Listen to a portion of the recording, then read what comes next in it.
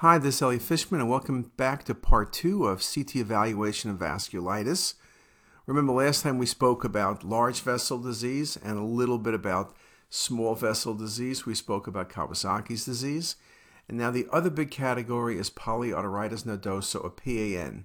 It's a necrotizing vasculitis of medium and small arteries without glomerulonephritis and is unassociated with ANCA.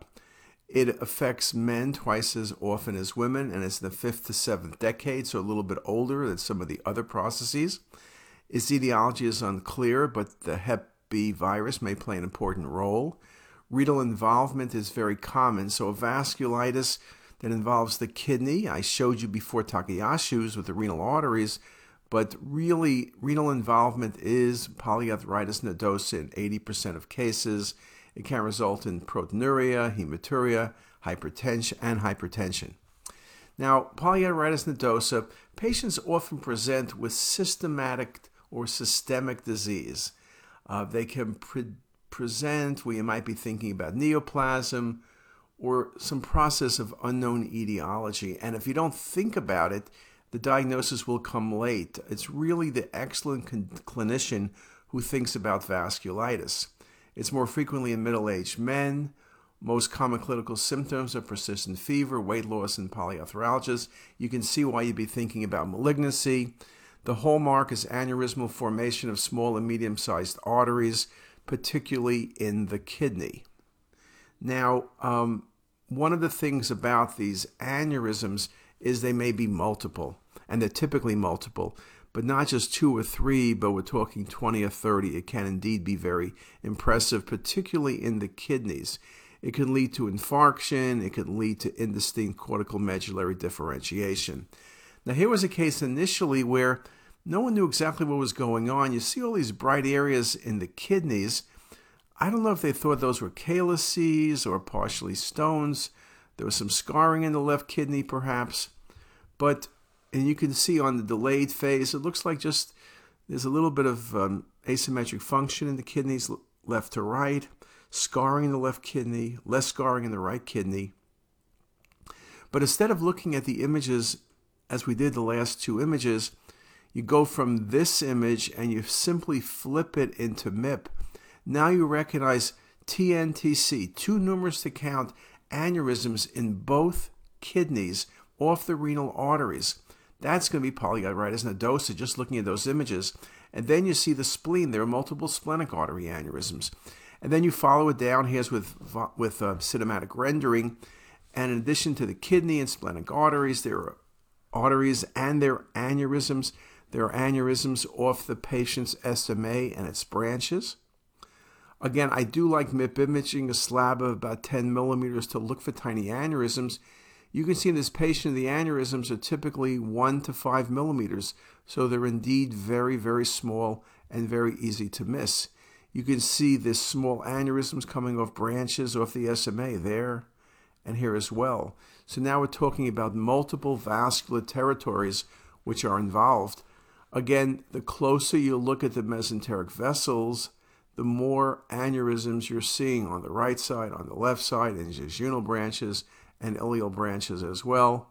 Again, just a very nice look at a very impressive case of polyarteritis nodosa.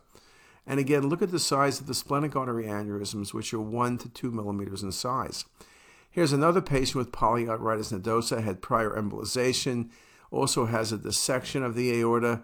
But look at the branches of the SMA. You see the irregularity of those branches, multiple areas of beading.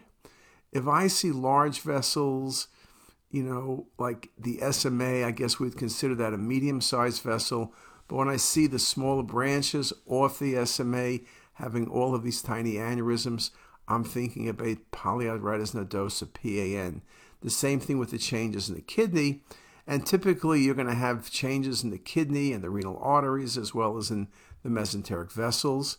So you can see that very nicely here. And again, the harder you look, the more images you reconstruct, the easier it is to see the beading. Again, in this patient, you can see why arterial phase imaging is so critical for early detection of small aneurysms. And again, here's just some more views showing you that as well. And again, the extent of disease particularly well shown on MIP imaging as well as on volume rendering. So again, multiple small aneurysms, renal arteries, mesenteric vessels, you got to be thinking polyarteritis nodosa. Here's another example with abdominal pain. Look at the patient's branches of the SMA. I'll show you two cases. Here you see multiple small aneurysms off the SMA branches, particularly the jejunal branches, but also off the ileal branches, nicely seen. And here it is with the MIP imaging as well. Look at all of these little tiny 2 millimeter artery aneurysms that are so easy to see. Another example, again, branches off the SMA, nicely shown with multiple small aneurysms and beading present. Again, thin slabs are very important, whether you're doing volume rendering or MIP imaging. If you want to see all of the small aneurysms, then of course volume rendering and MPR can be most helpful when looking at the organs themselves, looking at the end organ involvement. And again, just a few more views. Now, we spoke about large and medium, and that means we need to speak about small vessel vasculitis. Again, these are divided into two big categories, ANCA associated small vessel vasculitis and immune complex associated small vessel vasculitis. Here's a nice example of IgG4 vasculitis. Look at the patient's celiac and the hepatic and splenic arteries. They're both encased, particularly the hepatic artery. Look how small the caliber is, even on MIP imaging. It's nearly occluded, but look at all that soft tissue thickening surrounding the vessel. So it's not just like atherosclerotic change with plaque. This is soft tissue infiltration around the vessel, causing narrowing of the lumen. That's vasculitis. You see it very nicely here. You see the common hepatic artery. You see both the right and left hepatic arteries as well. Just a very nice infiltration around the vessels with narrowing of the vessels. Now, there are mimickers of vasculitis, things that we see that involve vessels but are in a different category. And three of them that I'll just at least comment on: fibromuscular dysplasia, FMD, which we see a lot of in practice; segmental arterial mediolysis, which we don't see all that frequently; and neurofibromatosis, which again is fairly infrequent. FMD causes less than 10% of renal artery stenosis, but we often will evaluate patients with hypertension, young or middle-aged women, associations with FMD, smoking, hormonal use, and vasa vasorum disorders. In symptomatic patients, lesions are bilateral in about 71% of cases. FMD is a vascular disease that can result in stenosis, dissection, or aneurysms of nearly all arterial distributions. Areas most commonly involve renal, extracranial carotid, and vertebral arteries. So you need to look anywhere from the base of the skull down through the pelvis when you're looking and suspecting FMD, because not every area is involved, but you need to look at all the vessels to be certain. Clinical presentation is, of course, driven by the vascular beds involved. So whether it's hypertension or carotid artery involvement leading to tinnitus, or it's headache or TIAs, it's all going to depend what vessels are involved and to what extent. One of the things to remember in the renal arteries, we always look for beating of the renal arteries. That's the classic. But you also can see stenosis. You also can see aneurysm formation. So again, it's things you want to look at. We always look for that beading type appearance, which shows particularly well on the MIP imaging, and it's easy to miss if you're not careful on the axial. So three things we'll look at in the kidney. Here's a great example of FMD involving both renal arteries, but especially that right renal artery with the beading nicely seen. Okay, classic FMD. Here's FMD with this involvement of the splenic and renal. There's a small splenic artery aneurysm right there and there. And then you track downward, and you can see there's an aneurysm in the patient's right renal artery. And I don't know why my thing keeps jumping, but it keeps wanting to have a mind of its own, so I won't touch it. But there it is, that right renal artery aneurysm. You see the multiple splenic artery aneurysms, and actually a second right renal artery aneurysm as well. So very important to be able to recognize that. Here's a good example of where there's FMD with involvement of the renal arteries, but also look at the impressive beating of the external iliac arteries bilaterally as well. So you want to look at each of the vessels As I mentioned, at times it's hard to see these findings on axial imaging. 3D imaging, even the simplest MIP imaging, as in this case, can be very valuable. Another example here where there's obvious beading in the patient's right renal artery, and then when you look carefully, there's also beading in the SMA.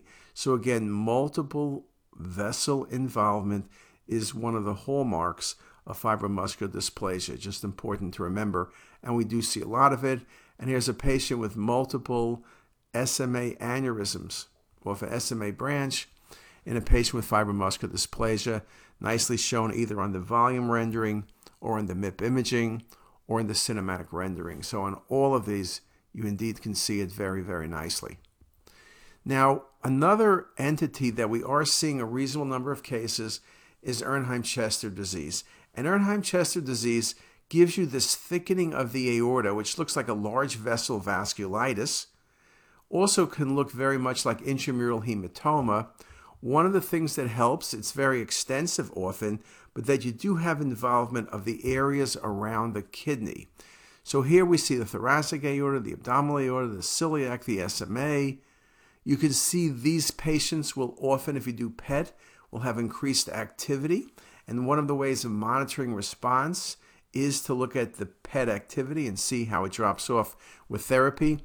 But very nice example of the activity, particularly in the arch, but also in the ascending and descending thoracic aorta. Here's another example, chest pain. Look at the extent. At first you say, well, could this be intramural bleeding? Could this be bleeding around the great vessels? Then you realize it's homogeneous soft tissue around the arch and branch vessels off the arch. You see it very nicely on the sagittal 3D view as well. You can see it extends down into the abdominal aorta. And then you have all of this soft tissue thickening around the kidneys. It's around the mesentery and the aorta in the abdomen, but it's really around the kidneys in the perirenal space. When we see disease in the perirenal space, we also talk about things like lymphoma. There are strange things like extramedullary hematopoiesis, trauma with bleeding. I mentioned lymphoma. But when you have this soft tissue thickening or bilateral, there's no displacement of the aorta, maybe there's some thickening of the aorta, and then you have the extensive thoracic disease, that's Ernheim-Chester disease. Perirenal soft tissue thickening, the first thing that comes out of my mouth now in a patient who doesn't have a history of malignancy is Ernheim-Chester disease. And this was a good article talking about its arch involvement and the perinephric involvement. Here they say perinephric fibrosis. It's more like an inflammatory process of it really fills in that peri and pararenal space very nicely. So we've looked at vasculitis. We've looked at this process of non-infectious inflammation of the blood vessels. We looked at trying to divide them up into categories, which makes it easier for us to remember large, medium, and small. We looked at some of the entities, including Ernheim-Chester, fibromuscular dysplasia, all things that are vasculitis. And vasculitis seems to be one of the things that's increasing with frequency. Again, the radiologist, it's important you know how to evaluate the cases, know how to do the protocols, know the importance of 3D imaging. But even if the patient is simply referred with FUO, rule out malignancy, make sure you're looking carefully. Look at the vessels, because every once in a while, we're going to come up with the answer of vasculitis when the clinician is not even thinking about it. So we are playing a major role. Again, getting familiar with the features. You saw a bunch of cases here. You can go to the website CT is Us. There's a lot more cases there. There's a number of good references for articles that are worthwhile reading, so you really can improve your understanding. And with that, I thank everybody for their attention. If you like this video, make sure to subscribe to the CT is Us YouTube channel. You can also visit us at ctisus.com for even more videos, plus quizzes, pearls, protocols, and oh so much more. We're also in the App Store and have well over a dozen apps for iPhone and iPad, all completely free. Thanks for watching.